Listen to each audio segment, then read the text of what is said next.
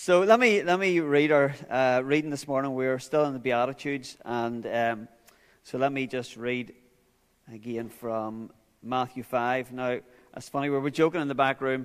Really, we should be getting you guys to read it back to us because you've heard this that many times, Matthew 5, 1 to 11, but we'll not do that this morning. Maybe John can try it next week. But let me read it again, just those verses in Matthew. Matthew 5, verse 1, seeing the crowd, he went up on the mountain, and when he sat down, his disciples came to him. And he opened his mouth and taught them, saying, Blessed are the poor in spirit, for theirs is the kingdom of heaven. Blessed are those who mourn, for they shall be comforted. Blessed are the meek, for they shall inherit the earth. Blessed are those who hunger and thirst for righteousness, for they shall be satisfied. Blessed are the merciful, for they shall receive mercy. Blessed are the pure in heart, for they shall see God. Blessed are the peacemakers, for they shall be called sons of God. Blessed are those who are persecuted for righteousness' sake, for theirs is the kingdom of heaven. Blessed are you when others revile you and persecute you and utter all kinds of evil against you falsely on my account. Rejoice and be glad, for your reward is great in heaven. For so they persecuted the prophets who were before you. So let's just pray before we look at our next beatitude. God, we need you as we stand here. We need you. We need your Holy Spirit to show us and reveal to us those things in your word that are naturally and humanly hidden from our eyes and our understanding. And so we're praying, Holy Spirit, that you will do that. Will you help us to hear, most of all, hear your voice this morning? I pray that you will help us to understand what it is that you're saying to us as individuals and collectively as a church this morning. God, I pray that the same for those in our kids' spaces. I pray that our kids will hear your voice this morning and they will understand your word this morning. God, I pray for other believers who are gathered like us right throughout the world. I pray that the same Holy Spirit will move in power as they are gathered as well. God, we thank you that you are omnipresent. God, we thank you that you're a God who is sovereignly in control of all things at all times. We thank you that you are a good God. God, I pray for those people and those countries where there's war raging at the minute. God, I pray that you'll help your people to know that you are a sovereign God in control of all things at all times. God, I pray that you will lift their eyes to you today and that they will find joy and rest and peace and comfort in you today. So God, open our hearts now to your word. Make us attentive to your voice this morning. And I pray that you will speak to us. We pray this in your name. Amen. So I don't know about you, but we do this thing, don't we, where, do you know if you've seen like a character trait in someone? And we'll sort of say, we might say, oh, I don't know where he gets that from. We might say, don't know where he gets that from. If you know the mother and father, you'll think, well, I don't know where he gets that from.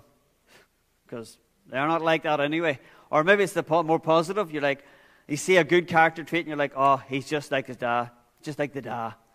He's just like the father. He's just like the mother. She's the same as that as well. And we kind of see this character trait. Usually we can trace it back through maybe a family member or a parent or a grandparent or something like that. But we can trace this character trait. We bear the resemblance of maybe a parent or a grandparent. And that resemblance, when we look at it, it's a marker that we are related to them. Right? It's a marker, it's a telltale sign that we're related to them. Oh, well, you know they were their son. You know they were their daughter. My dad is one of the best people ever. He's great. And that's just trickled down through. And you can see, and I know what you're thinking. You're thinking, my dad must be, I well believe that he must be great. He actually is great, but yeah, well, things got missed down the line. My brothers and sisters got the good stuff. Well, in today's Beatitude, again, we kind of see this. We see another marker of someone that distinguished them as being part of the family of God. And this marker is the marker of being a peacemaker. Being a peacemaker. Now, what it says here in verse 9, it says, "Blessed are the peacemakers, for they shall be called the sons of God." So what it's not saying is that in order to become a son of God, then you need to be a peacemaker. So that's the wrong way around. That's not what these Beatitudes are saying. That's not what this Beatitude is saying. Really what it's saying, rather, is that when you're a peacemaker, then you will resemble your Father. Then when you're a peacemaker, when you're seen as being a peacemaker, you'll be recognized as a son of God. You will be called the Son of God, a son of God. Now, peace, obviously, this idea of peace is something that's battered about the world, all over the world. You hear about peace talks and peace rallies and all of these things. But peace, obviously, is something that did exist at the very start. So back in Eden, there was peace, there was shalom right at the start. There will be peace, there will be shalom at the end in the new world, but we live in this in-between part now. So in Eden, that peace was broken. So sin, Adam and Eve's sin, broke that peace. First of all, vertically between them and God. So the peace was broken between them and God, and there was hostility then. And then that peace was then spread horizontally, and then there was hostility between humankind, between man. But peace is something that is deep at the heart of God. It's something that God is deeply, deeply interested in and is deeply important to him. Over in Ephesians 2, it says, "For he himself is our peace, who has made us both one, and has broken down in his flesh the dividing wall of hostility." And so opposed to peace is hostility. And God has stepped in, as we know, God has stepped in through Jesus to break down that hostility between us and God. So that vertical hostility, Jesus stepped in. He became our peace because we couldn't do anything about that hostility. But he's not just interested then in our peace with God. He's also interested in our peace horizontally with humans. He's interested in how we can produce peace amongst us. And so what he has done then, as we have already indicated today, he has given us this gift. He has given us the gift of the Holy Spirit to come and to help us to be those people who are peacemakers through producing this fruit, this spiritual fruit within us. John 14 says, "These things I have spoken to you while I am still with you. But the Helper, the Holy Spirit, whom the Father will send in my name, he will teach you all things and bring to your remembrance all that I've said to you. Peace I leave with you. My peace I give to you. Not as the world gives to you, do I give." And so Jesus, in leaving the Holy Spirit with us, Jesus is interested in peace, us being peacemakers. He gives us this peace, not as the world gives it. So the peace we're going to be talking about this morning is not the peace that you sort of see generally in the world. It's a different type of peace. It's a more powerful peace. But I understand that, and you'll understand this, that being a peacemaker is not easy. And so for many of you, maybe now, you're sitting in the midst of a conflict. Maybe it's within family, maybe it's within friendships, maybe it's at work. And maybe that conflict is deeply weighing heavily on you. Maybe it's deeply hurting to you. Maybe you felt really hurt in that, and maybe you feel hurt in that. Maybe it feels hopeless to you. Being a peacemaker and pursuing peace, and maybe even the thought for you of pursuing peace just seems like impossible, or maybe it seems to you as being unfair. Why should I pursue peace with that? same as what they have done to me. Maybe it even seems unfair. Wherever you're at this morning, and we've all been there, we have to look at this verse and see, no matter where we are at in our thinking, God still commands us here to be peacemakers. And so what does this look like? What does it look like for us as believers to be a peacemaker, whatever our circumstances are? So what we're going to do is I've sort of noted down, there's 4 things that we're going to look at that will define a peacemaker. And what is it that makes us a peacemaker? What does it look like to be a peacemaker? Here's the first one. Real peacemakers are not passive. So sometimes what we can do and what people can do is they can sort of say, oh, well, you know what? I'm just not getting involved in that. You're best just to say nothing and just step back from that and say nothing. Keep your head down and say nothing. How many times have we said that? And whilst that sometimes is maybe an appropriate response to say nothing, and we'll look at that a wee bit later on, this shouldn't be the overarching stance of the believer, just to say nothing. Keep your head down. Don't get involved. It'll be fine. Being a peacemaker is not the same as just avoiding conflict. In fact, it's maybe even the opposite of that. Look what Psalm 34:14 says. It says, turn away from evil and do good. Seek peace and pursue it. Now, that pursuing would indicate to me that if you want to be a peacekeeper or a peacemaker, then we have to actively pursue it. We have to actively run after it. It'll not just happen. And for you who have been involved in this and maybe come through a conflict, you'll know it as well as I do. It just doesn't happen. And so we can't be passive. We shouldn't just passively stay out of conflicts and just watch on as conflict unfolds, either in maybe directly with us or maybe others around us. Instead, the real peacemaker looks for opportunities to step into that and promote peace. So we can't be passive, right? So that's one thing it's not. The peacemaker here is not passive. Secondly, the peacemaker is not self-absorbed. So we live, and you'll know we live in a world that is so consumed with self, right? We've said this so many times, and John has mentioned this so many times in the front. It's so self-absorbed, don't we? We live in a real entitled world, don't we? I'm entitled to this. Somebody does something wrong against us, then suddenly what do? We jump into the defensive mode. Everybody jumps into defensive. How can I defend myself? How can I show that I'm right and they're wrong? How can I show that I'm entitled to this? And suddenly we just go into this entitlement mode. We had, I was sitting doing some more prep on this yesterday, and it was just, you couldn't write it.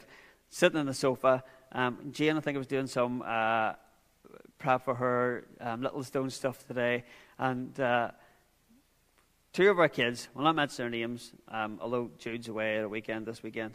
So, and they came in, and it was just brilliant. It was over something like they were literally cleaning the coop, or the hen coop or something, and they came in and they were literally fighting over roles within that, cleaning the coop.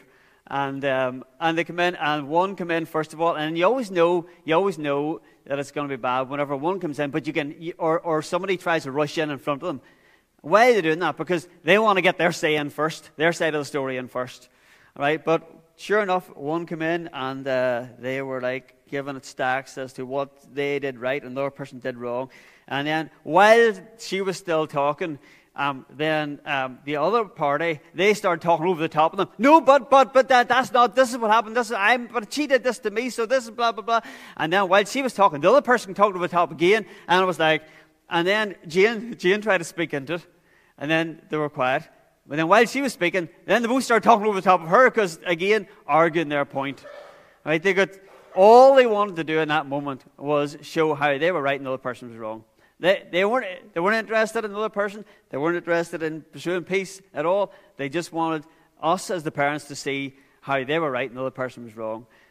And even in that, I was sitting on the sofa just smiling, And I wasn't being passive. I did get engaged in it then after, just in case, as a parent. But I was just smiling to myself, thinking, this is a picture of humanity. And I didn't look at them judgmentally, thinking, oh, dear me, these wee girls, getting caught up. I was just like, what I'm seeing in front of me is what naturally we're like as adults as well. So when conflict comes, what's the first thing we do? We get so absorbed in ourselves. We get so absorbed in what the other person's done wrong, and we don't think about what we have done wrong. Listen to this excerpt from a sermon that Martin Lloyd-Jones preached on this. He says, the peacemaker is one who is not always looking at everything in terms of the effect it has on himself. Now, isn't that not the whole trouble with us by nature? We look at everything as it affects us. What is the reaction upon me? What is this going to mean to me? And the moment we think like that, there is of necessity war, because everyone else is doing the same thing. That is the explanation of all the quarreling and discord. Everyone looks at it from the self-centered point of view. Is this fair for me? When we become a believer, God says He gives us a new heart. So we looked at that the last time when we talked about being pure in heart. God gives us this new heart. And with that new heart comes new desires. And so for the believer, his thoughts now are not or should not be consumed with defending himself. Why? Well, why would he not be consumed with defending himself? Well, for every believer, they've come through this process. So as we go down through the Beatitudes, the believer now realizes that he is poor in spirit, that there's nothing good in and of himself at all. He has nothing good to bring to the table except his own sin. He is poor in spirit. He mourns his sin. He's mourning his sin, and in meekness humbles himself before a holy God. His pursuit now is of righteousness, right, and not self. Because of the mercy and the grace which has been lavished on him, he now wants to extend that same mercy to overflow into others. The trait from the Father now overflowing into those horizontal relationships. And this is all because he has now been given this new heart within him. This new heart that has now been given, that now, instead of pursuing self, wants to pursue purity, wants to pursue righteousness. And so for the believer, for us as believers, we should have a whole new outlook on life now, a completely alien outlook than we did before. Because now suddenly the world is not all about us. The world is not all our world shouldn't surround us. But now our whole aim in life is now focused on God. Our whole aim in life is now to glorify God. That's why we realize that's why we've been created. We've been created to reflect the glory of God, to bring glory to God. We're now children of God, and so now we should be reflecting that. And so our whole aim in life is now different. And so whenever we bring that into conflict, whenever conflict arises, the believer then should be doing all they can to bring about peace, because when we be a peacemaker in that, when we pursue peace in those circumstances, what are we doing? We're reflecting what our Father is like. We're telling those around us, this is whose child I am now. Before I was a child of Satan, right? So anything I did would have just replicated and mimicked him. But now we should be revealing, but now I'm a child of God. Now I'm a son of God. And so, but do we, and I understand that as I say this, I haven't done this, right? I haven't done this always. Why is that? Well, because there's still the two men in us, isn't there? There's still that old man that wants to sort of raise his head. There's still this war between the old man and the new man. And so naturally, there'll still be this thing and this inclination in us to defend ourselves. There'll still be this pull to try and make our life surround us. There'll still be this pull to try and show how we should be entitled to this and we should be entitled to that. But then you've got this new man that says, no, well, actually, of yourself, you're not entitled to anything. If you want to see what you're entitled to an eternity in hell. That's your entitlement. But Jesus stepped in And now he has brought peace between you and God, not of anything you have done, but all because of what he has done. And so now our entitlement now goes out the window. And so the believer will now have a new outlook in life. He'll have a new goals in life.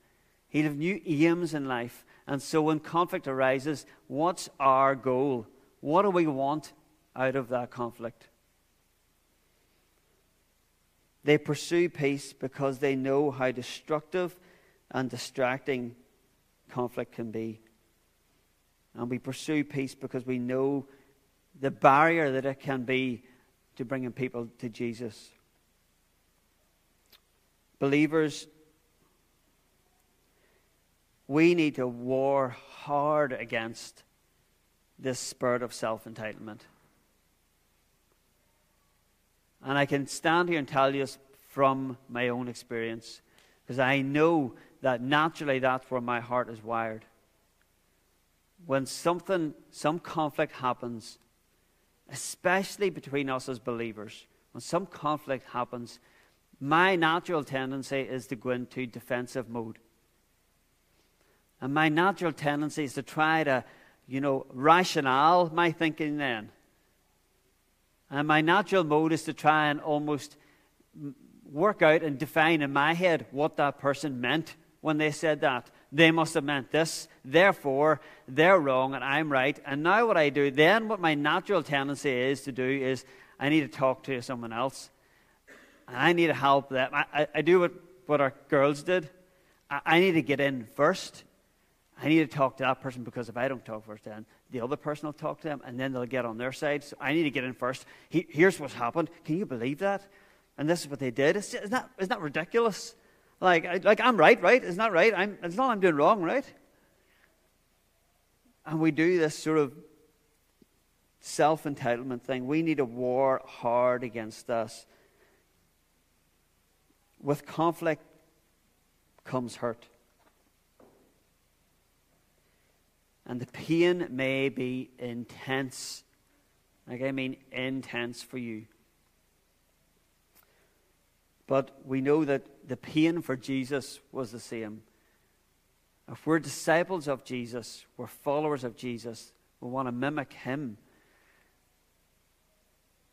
When Jesus was on this earth, conflict was always against him, all the time. And we see it intensified even on the cross. When he was on trial, it was painful for him. And yet, Jesus kept his eye on the main aim, the bigger goal. What was he here for? Jesus knew, I am here out of obedience to my Father. I'm here to do the will of my Father. I'm here to glorify my Father. And I'm here to bring peace between them and God. He knew, he kept that at the forefront of his mind. If I was Jesus, how many times would I have just lashed out in self-entitlement? You have no right to say that about me. I was only trying to help you all the time. I brought people back to life. I've been healing sick people. It's ridiculous that you're thinking that you're trying to kill me. Ridiculous. And yet, it says he went as a lamb to the slaughter. He opened not his mouth. And so Jesus kept his eye on the main goal. What is our main goal? What's your main goal in life? Because this will filter into every aspect of life. What's your main goal? And then filter that into conflict. What's your main goal? What do you want out of a conflict? What do you want the end result to be? Is it just to sort of vent and just so people will see it, you're right and they're wrong? Or is there a picture bigger than that? So, I so want God to be glorified in this. I actually really want peace in this, because that's what God wants, and so that's what I want. I want to be a peacemaker in this. Sometimes we need to say nothing as well, though, right? Which brings me to the next point. The peacemaker will have a fat lip. Now, I don't mean a fat lip because you're getting punched. Well, that might happen. You might get punched. Who knows? Maybe we'll look at that next week more when we're looking at persecution. But I don't mean you'll have a fat lip. Now, I've had a fat lip, not from being punched, but because one time I was on holidays and I was on a trampoline, and that was not good. I just thought trampolines are fun things. Sure, anybody could do it. Never done it before, which was fine. And then I jumped, and my head decided to go down while my knee was coming up. So there was a collision. And so I ended up with a fat lip because my tooth went through my lip. Anyway, that's a different story. I bit my lip really badly. And for believers, we'll have fat lips because we're constantly biting them. Or maybe you'll term it biting your tongue. So we've all know what this is like, don't we? And how hard it is to stop our words sometimes. But what does James tell us about that? James 1 says, "Know this, my beloved brothers. Let every person be quick to hear, slow to speak, slow to anger, for the anger of man does not produce the righteousness of God."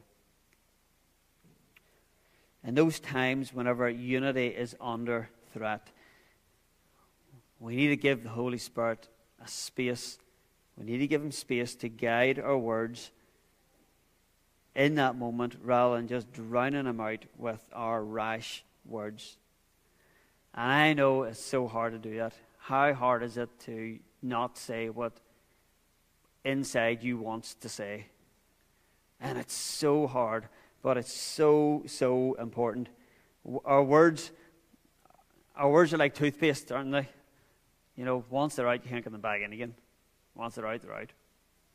And the destruction that they can cause. Doesn't James tell us later that our words, our tongues, like a fire that can set a forest ablaze?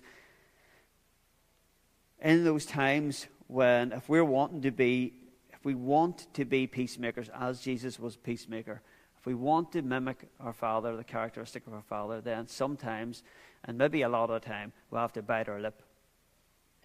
Now, this does not mean that we bite our lip all the time or we're just being passive.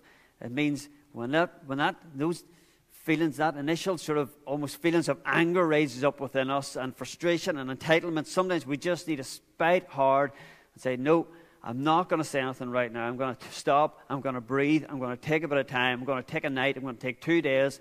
And I'm just going to think. And I'm going to allow that space. In that space, I'm going to allow the Holy Spirit to minister to me.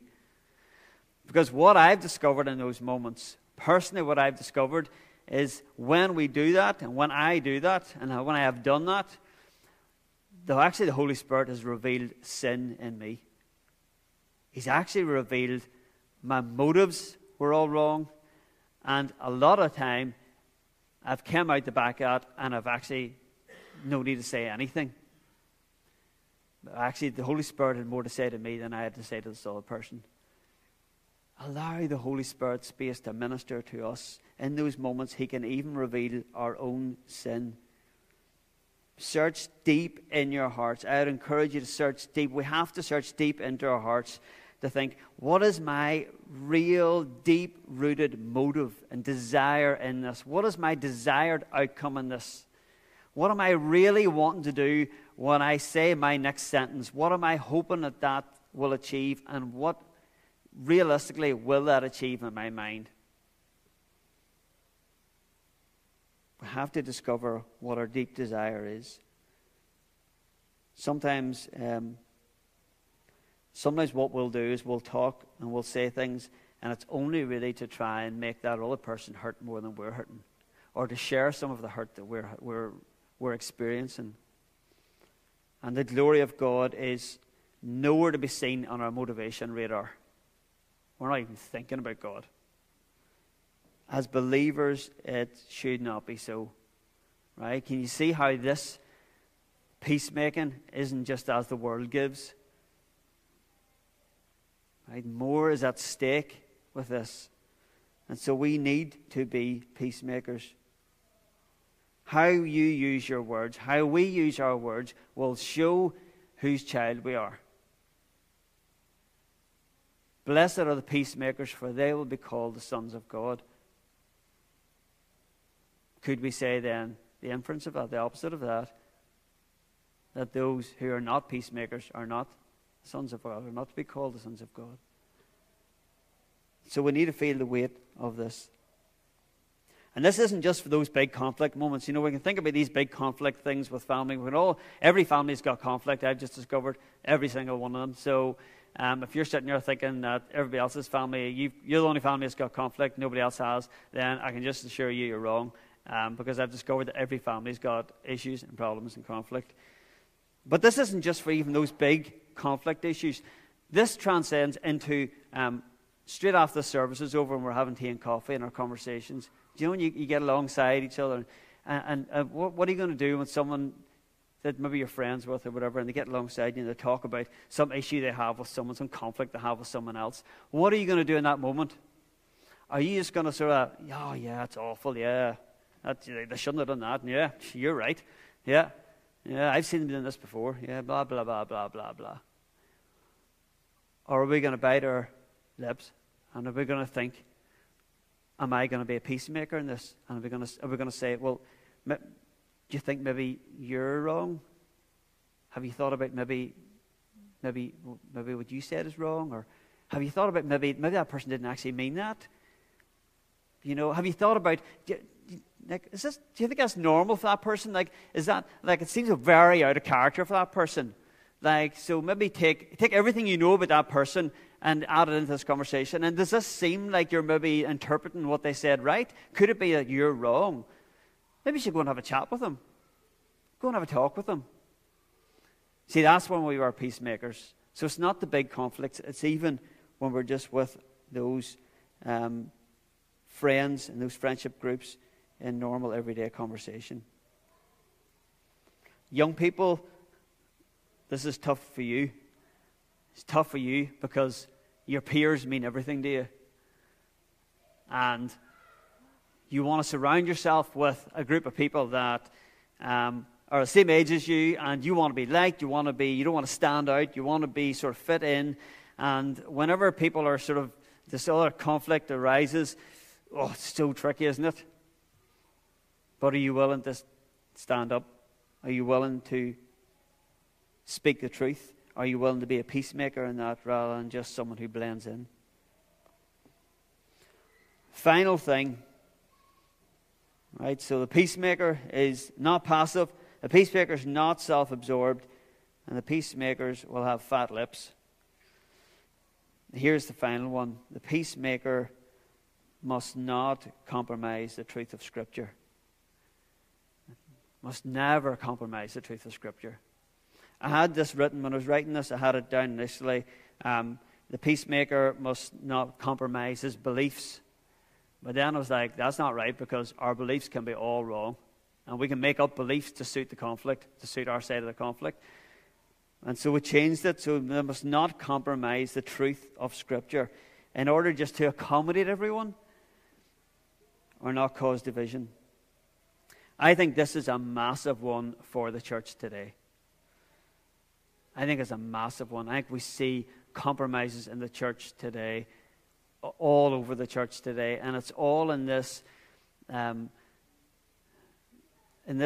attempt to try and be everyone's friend, be accommodating to everyone. It's a huge thing, especially around this whole gender and sexuality discussion that's happening. I think this is a really difficult and a really tricky place for the church at the minute. And we see where the church is sadly setting aside the truths of Scripture that their church has been built on for decades. They're setting those aside, and in this attempt to be a peacemaker, in this attempt to be at peace with everyone, in this attempt to be a welcoming church for all. Let me just read you an excerpt, just to give you an example of where this is happening. This is a document written by the Church of England. It's called Living in Love and Faith. And it's a document in around the gender and sexuality discussion. It says it's a response from the bishops of the Church of England about identity, sexuality, relationships, and marriage. It says, we are united in our desire for a church where everyone is welcome, accepted, and affirmed in Christ. With joy, we cherish and value the LGBTQI plus members of our churches and celebrate the gifts that each brings as a fellow Christian. We are united in our condemnation of homophobia. We commit ourselves and urge the church in our care to welcome same-sex couples unreservedly and joyfully. We continue to seek to be a church that embodies the radical new Christian inclusion to which the Living in Love and Faith project was called by the archbishops in 2017, an inclusion that is founded in Scripture, in reason, in tradition, in theology, and the Christian faith as the Church of England has received it, based on good, healthy, flourishing relationships, and in a proper 21st century understanding of being human and of being sexual. And then they move on to try and introduce new prayers and prayer liturgy. We value and want this to celebrate faithfulness in relationships. That is why we have drafted and asked the House of Bishops to further refine and commend a new resource to be used in churches called Prayer of Love and Faith. This resource will offer a clergy a variety of flexible ways to affirm and celebrate same-sex couples in church, and will include prayer of dedication, thanksgiving, and for God's blessing. It can be used for a couple who have marked a significant stage in the development of their relationship, sealed a covenant friendship, registered a civil partnership, or entered a civil marriage. Isn't it hard to enter into that discussion? Because what we can do is that we can come across then as someone who actually isn't welcoming to all. We as a church are welcoming to all. Everyone is welcome in through the doors of this church. Absolutely. We will love them. We will disciple them like anybody else. We will teach them. But what we won't do is say that those who are practicing LGBTI plus, they're living a life of that. We will not say that you are a believer, a follower of Jesus, because they can't be.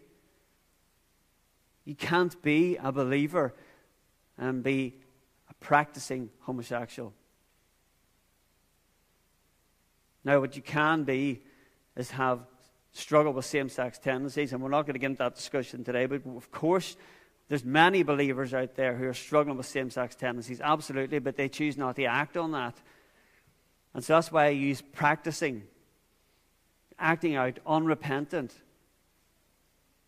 And so we have to choose to teach Scripture. We have to choose to, if we say, do you know what, let's just welcome everyone and let's just ignore any of those things. And let's just say, we're all okay, we're all at peace, let's live peace, let's not get caught up in that. No. Now, what the church has wrongly done in the past is elevated all these things. It's elevated one sin to make it worse than everything else, and that's wrong as well. And so we're not trying to put sins in different levels here. But we have to speak into this. And so we have to be careful we don't set aside the truths of Scripture and think that in doing that, then we are being peacemakers and promoting peace. We are a church who love everyone.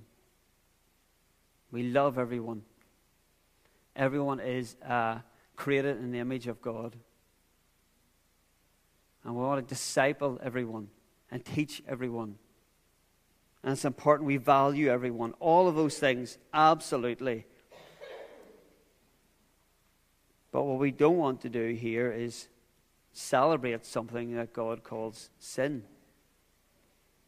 Then that is setting the truths of Scripture aside. And can you see how this is a challenge for us? It's a challenge for us. Even as I'm standing here saying this, you feel the weight of not coming across as if you're like someone who hates certain people or something. You're trying to not do that, but you also feel the tension of I have to speak truth. And we'll face that not just as a church, but also as individuals in our workplace and wherever we are during the day. We need to pray that God gives us wisdom to love in that. To love unreservedly. And to speak the truth in love. What do we want? Do we want God's glory in those situations? Yes. Then pray that God gives us wisdom to speak the truth in love. Remember, peace isn't always possible. So I'm so thankful that Paul gives us that verse in Romans 12:18. If possible, so far as depends on you, live peaceably with all.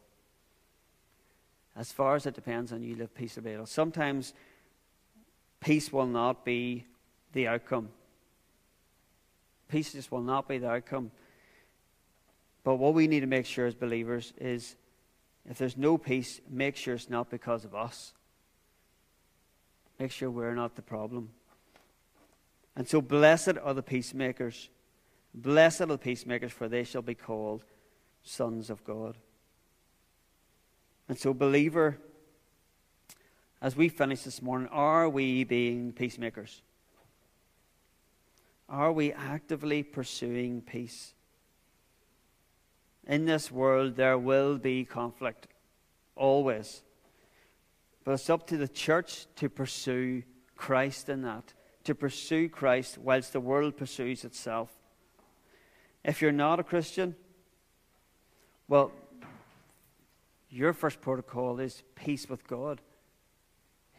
You can't be a peacemaker amongst man. You can't be a peacemaker unless you first have got reconciled with God, unless you first got this hostility between you and God dealt with.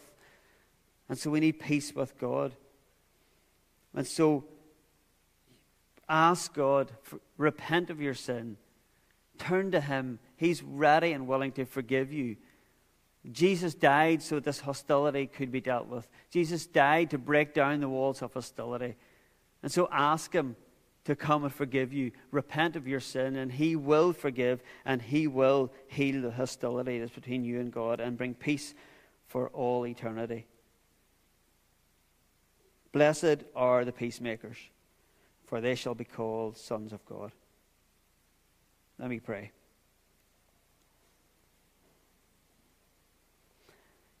God, as we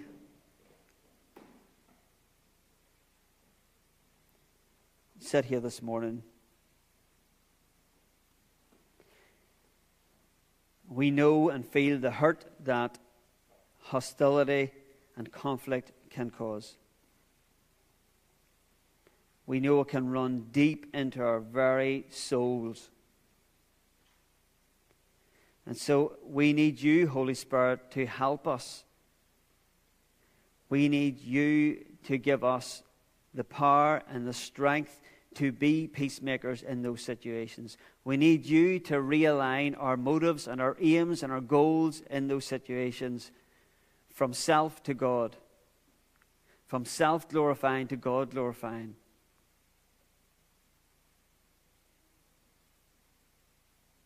And so, God, will you help us to be those who pursue peace at all costs? God, will you give us wisdom in our pursuit of peace? And will you help us to be those people who are known as sons, as children of God, because of how we deal with those times of conflict? Give us wisdom, give us help, God. I pray this in your name. Amen.